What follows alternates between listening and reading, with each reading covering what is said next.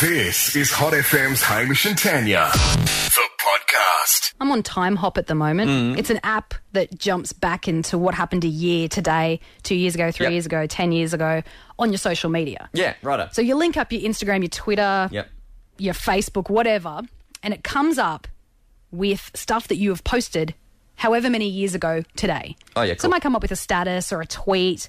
Sometimes it's funny, like, oh, I was funny. Sometimes it comes up with stuff you're like, ooh, that was a horrific choice. What was I thinking? Yeah. What was I wearing? Yeah, righto. More commonly for me. So it's gone back 8 years today, Right. which was my second year at uni.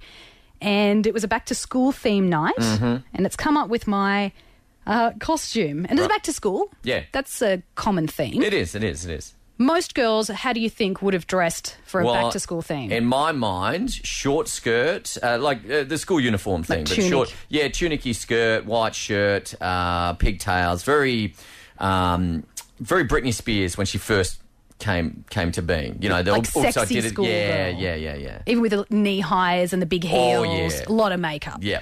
Yeah, I didn't think that at 19. I was like, oh, back to school theme. Oh, I know. Instead of doing that like a normal girl, I'll go as a character, a boy called Graham, who has a back flap hat, a puffer, shorts too high and a lisp. And I went and put acne on myself and went in complete character. I gaff taped my boobs down. Yeah. Pulled my pants up and drew hair on my legs and wore socks. And I'll tell you what, I don't have the legs for socks. And wore Clark's shoes. Unless you're comfortable. Well,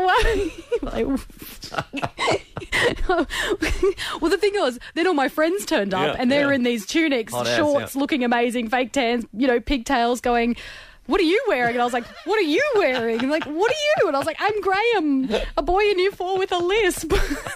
Like, no, it's like sexy schoolgirl. Well, I'm too far gone.